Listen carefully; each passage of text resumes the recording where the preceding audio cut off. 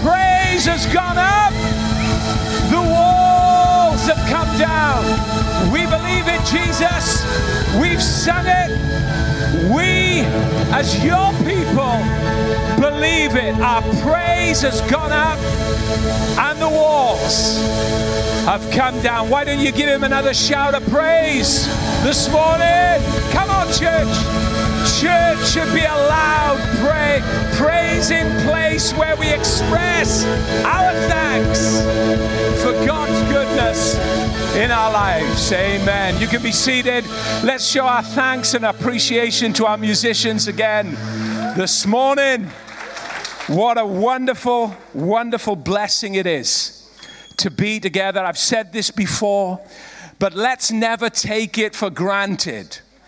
Coming together, being in God's house, being in a place where he's chosen us to be together so that we can experience and encounter his presence in our lives with one another. What a wonderful place. What a wonderful blessing. You know, I was just saying to Dale, just in the welcome there, we were in Florida. I was by the pool and it was 32 degrees.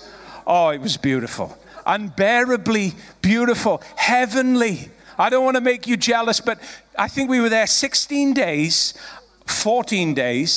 right? 14 days, and we didn't have one day of rain, maybe for just half an hour. And I was listening to Dale's message. I was so blessed by Dale and Paul, their ministry. I was listening to Dale's message by the pool. It was fantastic, in the shade, fanning myself. And he got to the part about staying on the wheel. Oh, man. When he said about staying on the wheel, I was so excited and so hot, I had to go and jump in the pool and cool myself off. But aren't you glad that the church of God, the family of God, has many different voices to encourage us, to impart into us, and what we're going to see in the future of this church. I'm excited about what God is doing here. I'm excited about this church, and I know you are too. But what we're going to see in the future as our journey unfolds is the raising up of ministry gifts in this house. They're already there, in place. Voices of experience, voices of wisdom, voices of maturity to lead us on and encourage us in our walk with God. So I'm so thankful, and I know you are too, for every ministry gift that comes into this place. And through this year, you're going to hear others among us speaking words of encouragement, words of faith, words of love to invest into your life. And let's never take it for granted, the blessing that people are and the blessing that we have in this house collectively as God's people. Is that okay? Fantastic. Well, this morning, I want to talk to you about having a great attitude for life.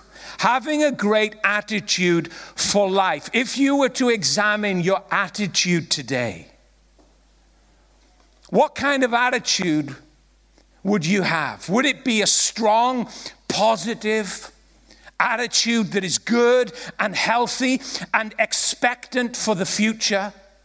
Or has life bitten hard into your attitude, into your expectation?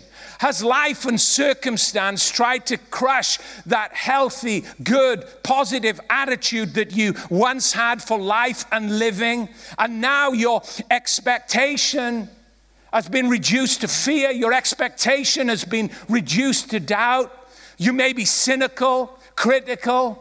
Your attitude for life and your outlook for life may be negative because of the many circumstances of life that have tried to press you and crush you and corner you and mold you. Paul in Romans chapter 12 encouraged the church because he knew that there are many forces and many things around us within our world that are trying to shape us and mold us and squeeze us into its shape, into its pattern. And he said, listen, don't be conformed to this world, but be transformed by the renewing of your mind. You don't have to live by the pressures and the dictates of circumstance. You can go to God's word and you can open your life, and your mind can be renewed, and your perspective and your expectation can be reframed and reshaped around the values that God has for your life and the plans and the purposes that he holds for you. Don't lower your life down to the mediocre expectations and voices that this world would try to shape you by. Rise up, be transformed, he says. Renew your mind. Have a great attitude for life. Come out on all 4 cylinders with an expectation that things are going to be good and things are going to go well. And it is going to work out just how God said it's going to work out. Don't give up on your dream. Don't give up on those things that God has spoken to you about. Have a great attitude. You know, it's important that we have a good attitude for life. It really is. Studies show that your attitude is more important than the education that you have. Your attitude for life is even more important than the development of your understanding and the broadening of your mind. Your attitude for life directly impacts everything about your future.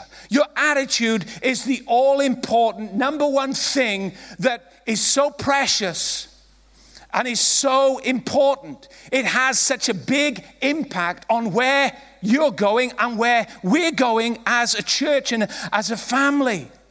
Your attitude, one man said, determines your altitude. It determines where you're going. It determines how high you're going to go in life. It determines whether you're going to break through those limitations, break through those ceilings, break through those restrictions, or whether you're going to live under them.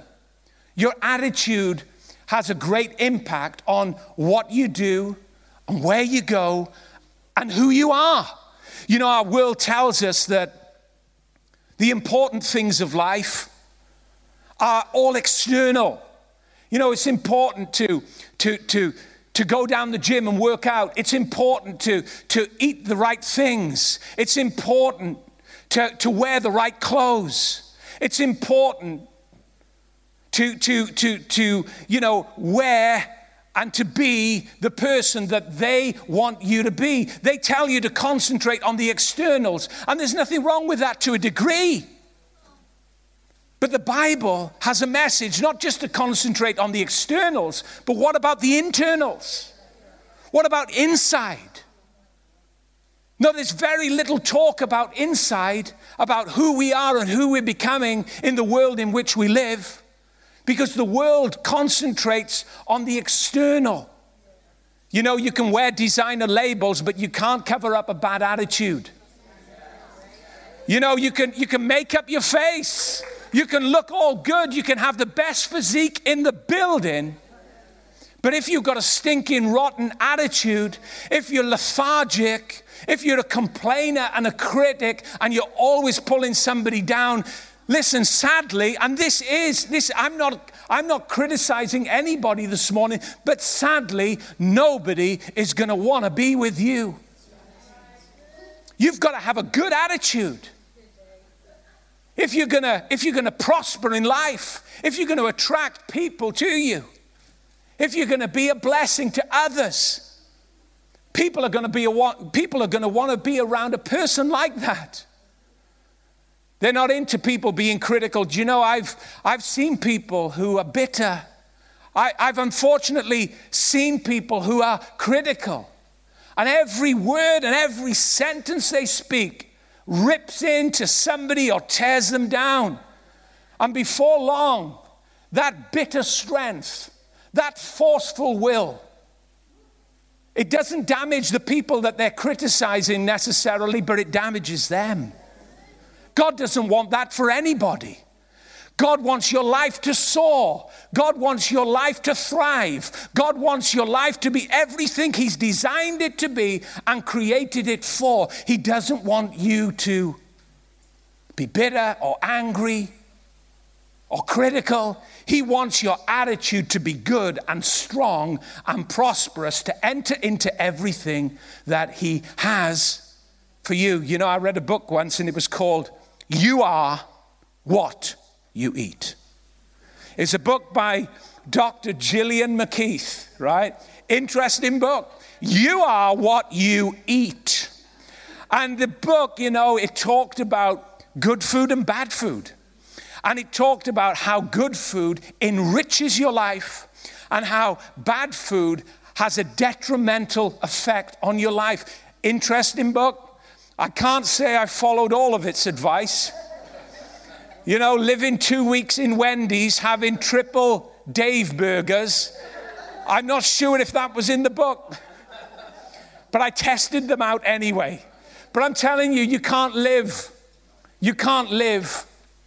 on a bad, unhealthy diet without it affecting your life. And that was the whole philosophy, the whole ethos of her book. You are what you eat. Well, the Bible says it a different way. In this way, it talks about you are what you think.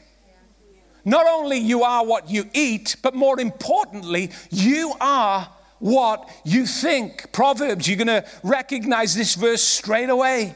Proverbs 23 verse 7 says this, for as a man thinks in his heart, so is he. As a man thinks in his heart, so is he. Now, when God's going to do something great in your life, when God is going to take you into His plan and into His purpose, when God's going to bless you and enrich you as He always wants to do, the one thing that He always focuses on is how you think. How you think. God may be challenging you today and may have been challenging you over the months with how you think. And it may have felt uncomfortable. It may have felt, out of the ordinary. It may have challenged you and brought correction to you. But when God wants to do something great in our lives, when God wants to take us to another level of living, He always comes and addresses the way we think. You can see this over and over again in the Bible. And I'm just going to throw some Bible verses out to you this morning to emphasize that. You'll remember in Exodus when God came to Moses, he's by a burning bush, and God begins to speak to him, and He begins to challenge him, and He says this. He says, Moses, I want you to go back to Egypt, and I want you to set my people free. Moses immediately rises up and begins to argue and contend with God. And he begins to tell him all of the reasons why he can't do what God wants him to do. And he comes out with this statement. And it's interesting. He says, who am I? God didn't answer that. Thank God. God didn't answer that. God didn't answer Moses on the mentality that he had developed in the wilderness for 40 years. It was a mentality of rejection. It was an attitude that had become cynical and critical and defeatist. God did not answer Moses on that level, on that mentality. God simply said, in the face of Moses saying, who am I? God said, I am who I am. Let's not talk about you, Moses. Let's get your attention off who you are. Let's focus on who I am. You see, what was God doing? He was taking him into another place of life, into another level of living. And the first thing He did before He took him to where He wanted him to be, in delivering the people of Israel from Egypt, He addressed his thinking. He adjusted his attitude so that he could do what God wanted him to do. God may be challenging the way you think. God may be challenging some of the attitudes that you hold in order to take you into a bigger life experience and to get this faith and this expectation for his plan and his purpose out of you. He challenges the way that we think when he comes to us, when he wants to lead us into something new. He did it with Gideon. My God. There he is, threshing wheat in a hole in the ground. And that hole in the ground kind of pictures and describes Gideon's outlook for life. Living in a hole, the lowest place, underground, hidden from everybody. The angel turns up, says, hey, mighty warrior, mighty man of valor. Can you see how God is thinking? Gideon, much like Moses, contends with the angel, argues with the angel. And he begins to say, who on earth, basically reading between the lines, he's saying, who on earth are we talking about here? And he responds, and his image of himself is so poor, and he's got good fact to base his poverty of thinking and his poverty of mind on. And he recites all of the reasons why he can't do what God is calling him to do. And he says, listen, my family's the least in the nation. Da-da, trumped you on that, God. As if God didn't know. And not only that, let's take it one step further. Not only is my family the least in the nation, I'm the least in my family. I'm the runt of the family. Nobody's got any respect for me. That's why they've sent me out here in this hole, in this wine press, to thresh wheat. And anyway, if that doesn't get you, God, how about this one? Where are all the miracles our forefathers spoke about? Where are all of those miracles that you supposedly did once? It's all over. It's all ended. Low expectation. Low level thinking. A crushed, broken attitude that was based on real facts in his life. My family's the least. I'm the least in my family. There's no miracles. God's not doing anything. He's forgotten us. God turns up. He's about to do something great in Gideon's life. So he challenges that mindset in an extreme way. Mighty man of valor. You're going to do it. Go in this, your strength. You mean I've got strength? Yeah, you've got strength. You've got a resource within you from me that's going to do something great, not only for you and your family, but it's going to set free an entire nation from the enslavement and the oppression of the Midianites. Now go. And he goes, and incredible things happen.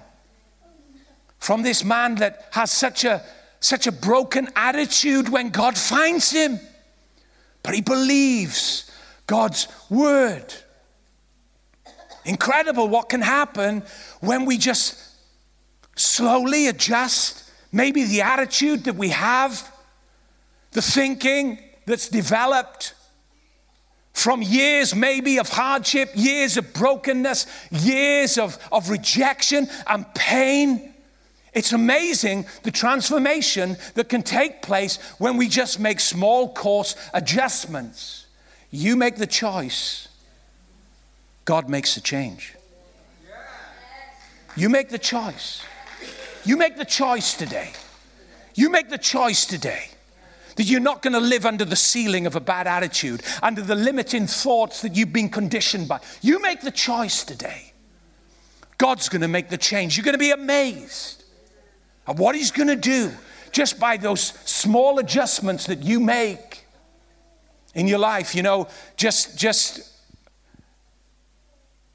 this weekend, I was told about a person that's having a really difficult time in work, unjustly.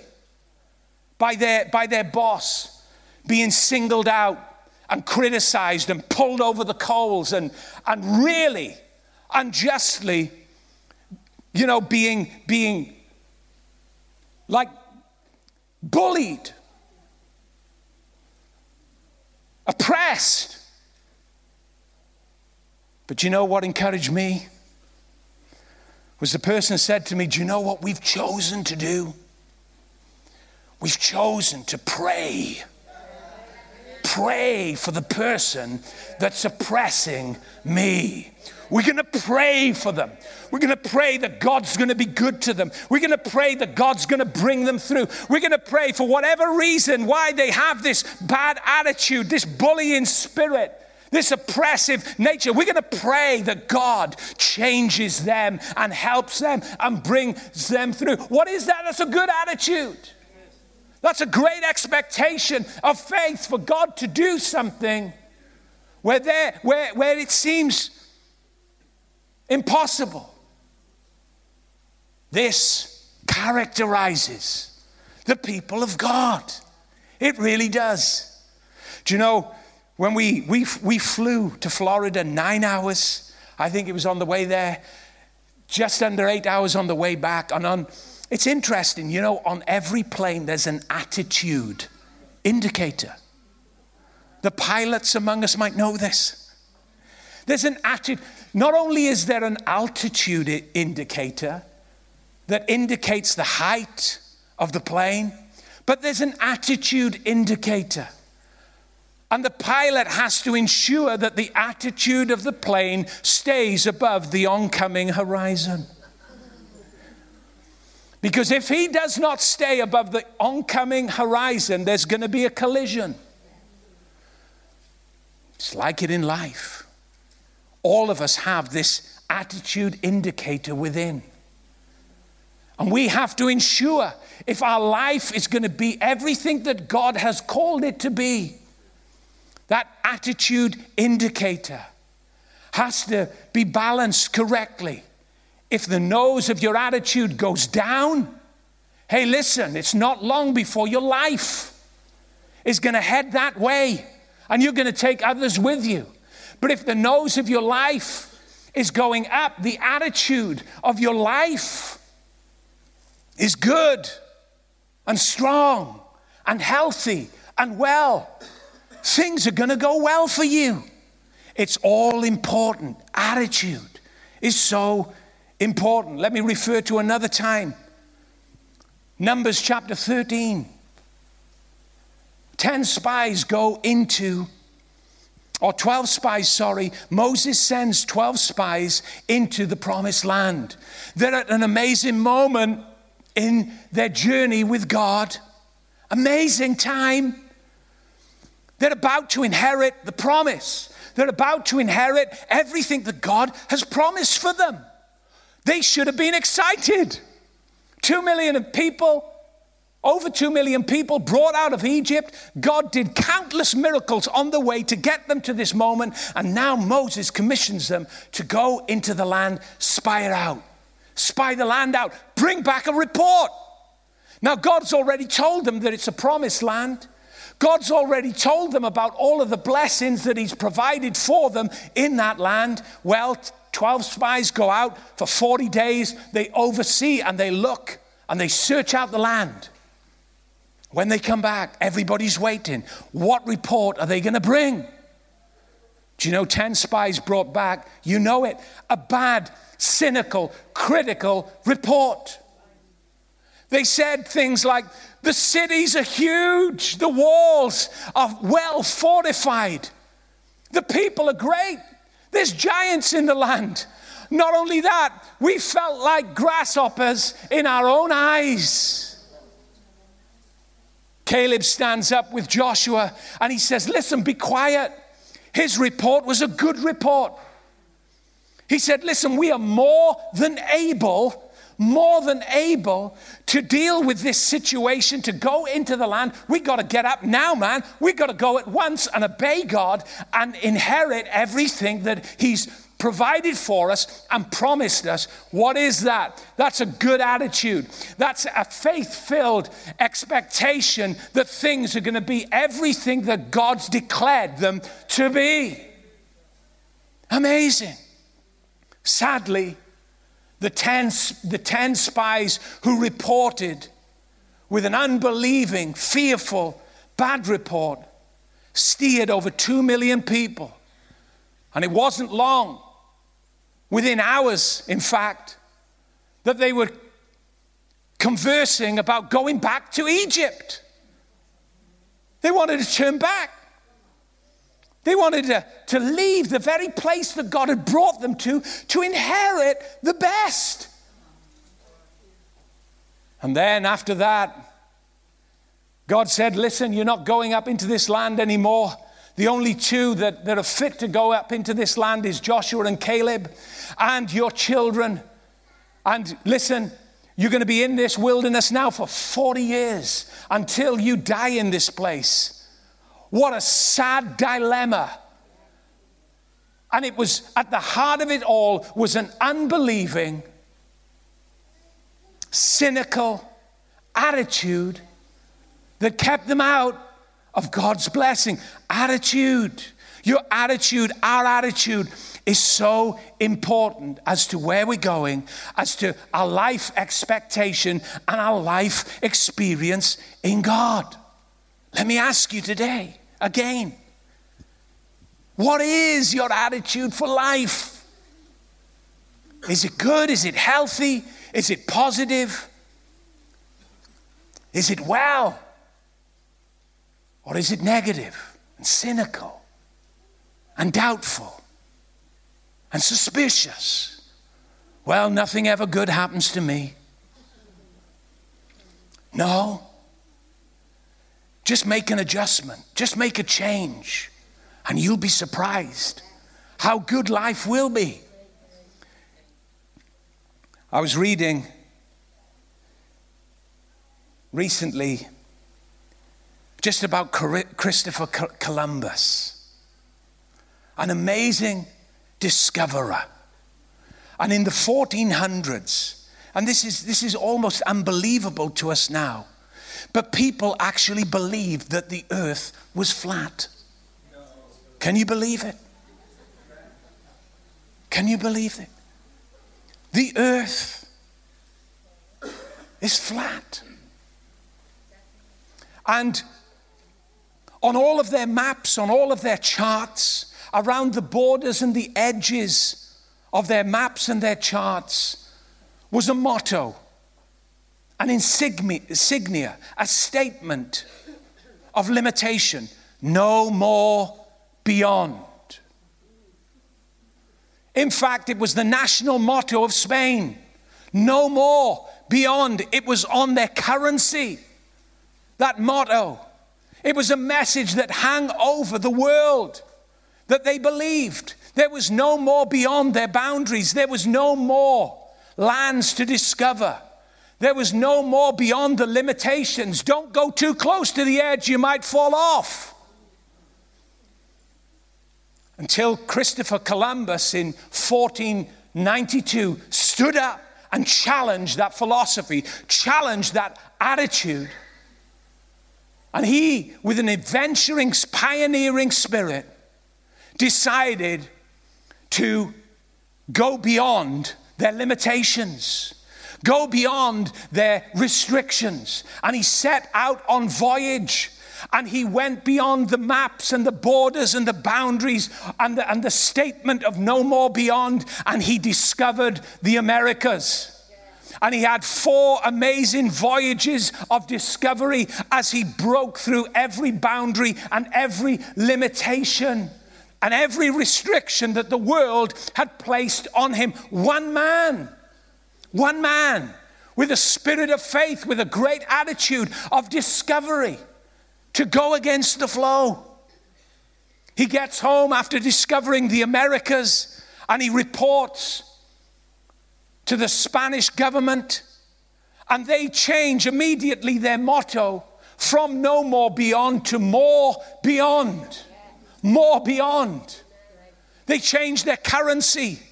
They changed all of the insignias on their charts and on their maps. Why? Because a man went beyond their borders and their boundaries and their limitations. In a spirit of faith, in a spirit of discovery. I'm telling you now, if a man can sail around the world, over the Atlantic to discover new lands, what can the people of God do? What can the people of God do? And what phrase classifies your life today, my life? We have to ask the question. It's good to ask the question. Do we fall under the camp that says there's no more beyond? There's no more beyond this redundancy. There's no more beyond this difficult marriage. There's no more beyond this divorce. There's no more beyond this sickness that continually plagues my body. I give up. There's no more beyond this limitation. Or do we have that spirit of faith, that attitude that is formed and formulated by the promises of God, that rises up and will not settle for the limitations and the restrictions that this world wants to put on us, that says there is more beyond? There is more beyond this redundancy. There is more beyond this debt. There is more beyond this difficult situation in my marriage, in my relationships. There is more beyond this hardship in my job. There's more beyond. And I'm not going to settle for anything less until I enter into everything that God has for me. There's more beyond, church. There's more beyond. When God came to Moses, what was he saying? Moses, there's more beyond this wilderness of rejection that you've been in for 40 years. There's more beyond, Moses. There's more beyond the mistakes and the murder in Egypt. There's more beyond the critical remarks that you left Egypt under from my people. There's more beyond, Moses. Now get up, believe who I am, and go back into what I've destined you to go back into and bring my people out. And he did. It was hard. It was difficult. It was out of his comfort zone. But as he obeyed, God did what only God can do. And he used the stuttering man that couldn't put two words together to stand up in the face of a Pharaoh and defy him and bring him down. I'm telling you, you haven't got to be able to speak cleverly. You haven't got to be able to articulate or argue or reason. If God is on your side, if God is behind you, I'm telling you now, woe be to anybody that would stand in your way, church. My God, greater is he that is in you than he that's in the world. You're more than a conqueror through Christ, who strengthens you. He can do exceedingly abundantly above all that we ask or think, according to the power that works within you. If your mind argues with that power that's working within you, I'm telling you, take hold of that imagination, cast it down, bring it under submission to obedience with Christ, and go with what God is doing inside you. It's what he did to Gideon. Gideon, there's more. There's more beyond this winepress. Gideon had resigned himself to the oppression of the Midianites. Gideon had resigned himself to being the least in his family, and his family being the least in the nation. My God, by the time God finished with him, he was at the top of the tree, man. And I'm not saying that can happen to all of us, but you understand the spirit of faith and the expectation that God has for your life when you examine these great heroes of faith in the Bible. You haven't got to have it all cracked together. But listen, when God speaks to you, listen to what he says. Believe it, even if everything within you is rising up against it and arguing and standing in its way.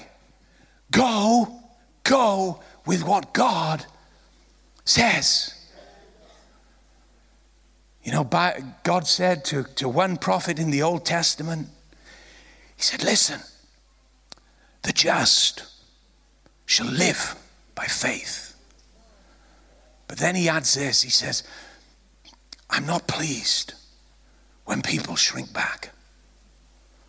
I'm not pleased when people shrink back. When God comes and he starts speaking these great things about your life, about what you're going to do, about who you are, there's a tendency to shrink back. Shrink back. No, that's not me. No, I can't do that. No, you can. You can. Don't shrink back. The just live by faith. If you said it, I might not be able to see it yet, but because you have said it, I believe what you have said. Even though it contradicts what I think and how I feel, I believe what you have said. Don't shrink back. Don't shrink back.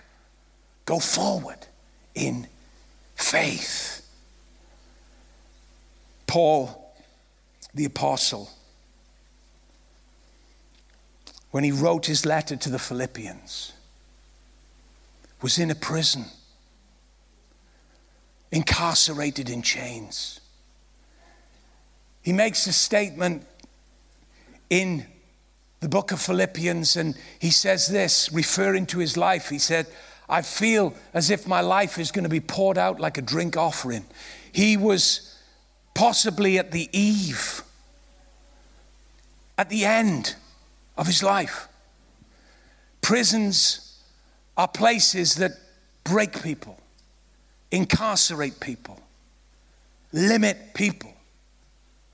Yet when you read Paul's letter to the Philippians, his attitude is higher than it's ever been. It's strong, it's good, it's focused, it's passionate and zealous and surrendered to the pressures around him, undefeated, even though all of the external events around him seem so contrary to his faith and to who he is. This man is unbroken in his attitude, in his expectation of life. Understand the context of the letter to see the greatness of the attitude that this man had in his darkest hour. He was saying things like, rejoice in the Lord. And if you didn't get it the first time, again, I say rejoice. The man is in chains. The man is bound. The man is in prison. He's got nowhere to go. He can't see any further than the four walls that surround him. But his spirit is thriving. His attitude is strong. And he's undefeatable. Undefeatable. And he writes these words. Philippians 4, verse 11 to 13, he says, now he's in prison. I'm not saying this because I'm in need, for I've learned to be content, whatever the circumstance. I know what it is to be in need. I know what it is to have plenty. I have learned the secret of being content in any and every situation, whether well-fed or hungry, whether living in plenty or in want. I can do all things through Christ who strengthens me. Incarcerated in a prison, yes, but strengthened by Christ to go through the trial, to go through the darkness, to go through all of the limitations, strengthened by Jesus to do it. He could live his life well and be sufficient and live in abundance and be unaffected by it. But also, if the circumstances of his life quickly changed to the point that he was abased and had nothing to rely on, and he was empty and hungry, he still could go through it without any kind of complaint, without any kind of criticism leaving his mouth. Why? Because the strength of Christ formulated his attitude and his expectation for living. more beyond this prison, more beyond these restrictions. And he wrote about that more beyond. Listen, you can hear the voice of an attitude in a person's life. You can see it manifest on the character, on the features of their face. Whether it's light-hearted, buoyant, and positive, or whether it's harsh and condemning and hard. You can see attitude. You can hear attitude. And Paul tells us in this very letter about the ingredients of developing a good, Christ-centered attitude. You read Philippians 4 and you see the reasons why he could arrive confidently at that statement, I can do all things through Christ who strengthens me. How can you say that in the face of an awful situation? How can you say that in the face of being hounded and beaten and whipped and shipwrecked and lowered down in a basket, hidden from sight because everybody wants to kill you? How can you say that? I'll tell you how you can say it. It's found in Philippians 4, verse 8 and 9. He says this, before he says, I can do all things through Christ who strengthens me, before he reveals this undefeatable attitude, he shows us the ingredients of how to develop such a spirit. He says, finally, brothers and sisters, whatever is true, whatever is noble, whatever is right, whatever is pure, whatever is lovely, whatever is admirable, if anything is excellent or praiseworthy, think about such things. Whatever you have learned or received or heard from me or seen in me, put into practice, and the God of peace will be with you. You want to know how to have a strong attitude? You want to know how to walk into life positively and to be strong and buoyant when everybody else is going down? I tell you something now, it begins right here. You are what you think, just like the Bible said. And Paul said, listen, if you get these ingredients right in your thinking, your attitude for life, in spite of all of the circumstances around you, will bring you through. Will bring you through. Amen. Well, there's a lot more to say, but we'll bring it to a close. We'll bring it to a close. I'm going to ask the musicians to come.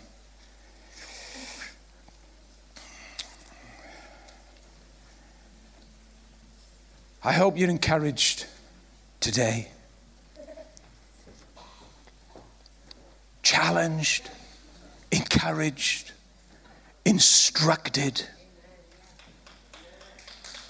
Amen.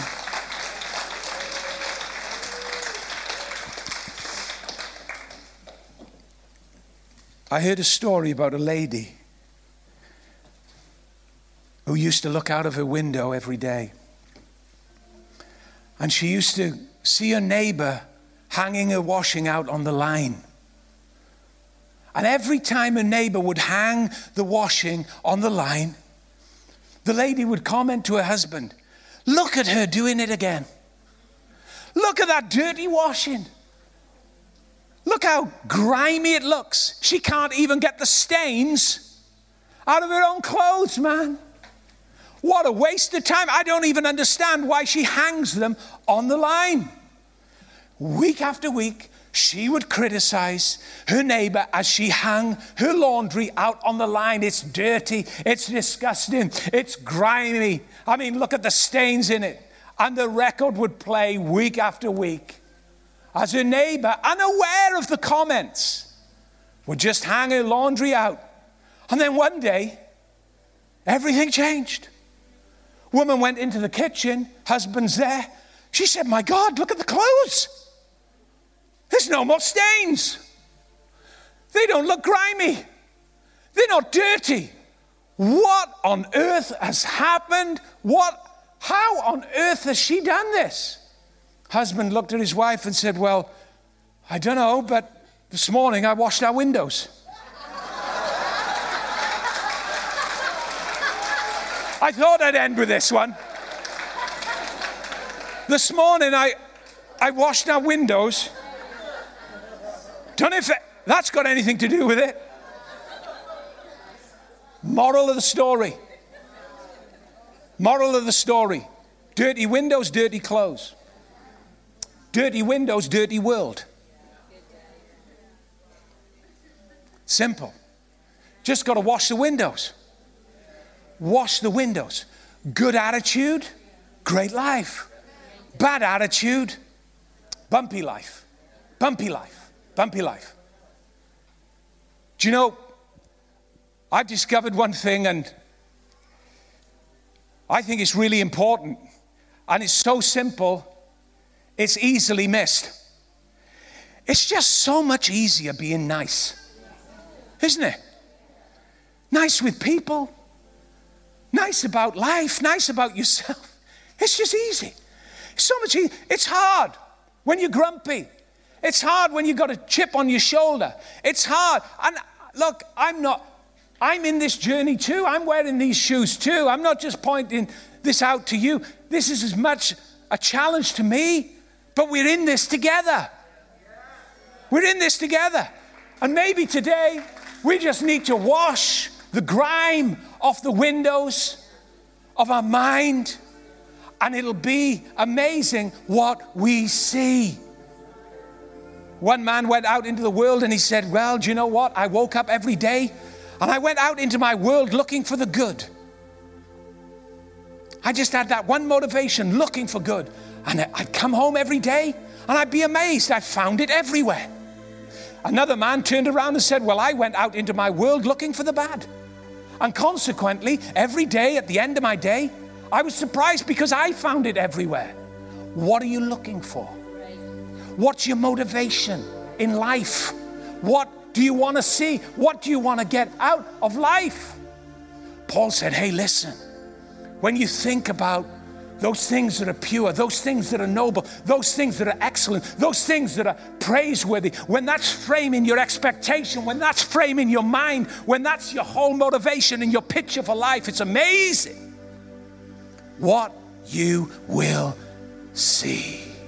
Amen. God's so good. Because you know, some of us today are looking through shattered windows, broken windows.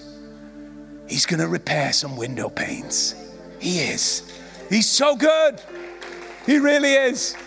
Some of us today, you know, listen, I'm telling you now, I'm just talking from experience today. I've looked through dirty windows. I have. Oh, but it's so good to look through a clean window.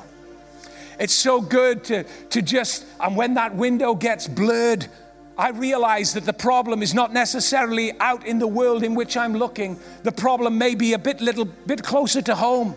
My perspective, my frame of reference, how I view things. And maybe I just got to ask the Holy Spirit to help me clean my perceptions and my perspectives.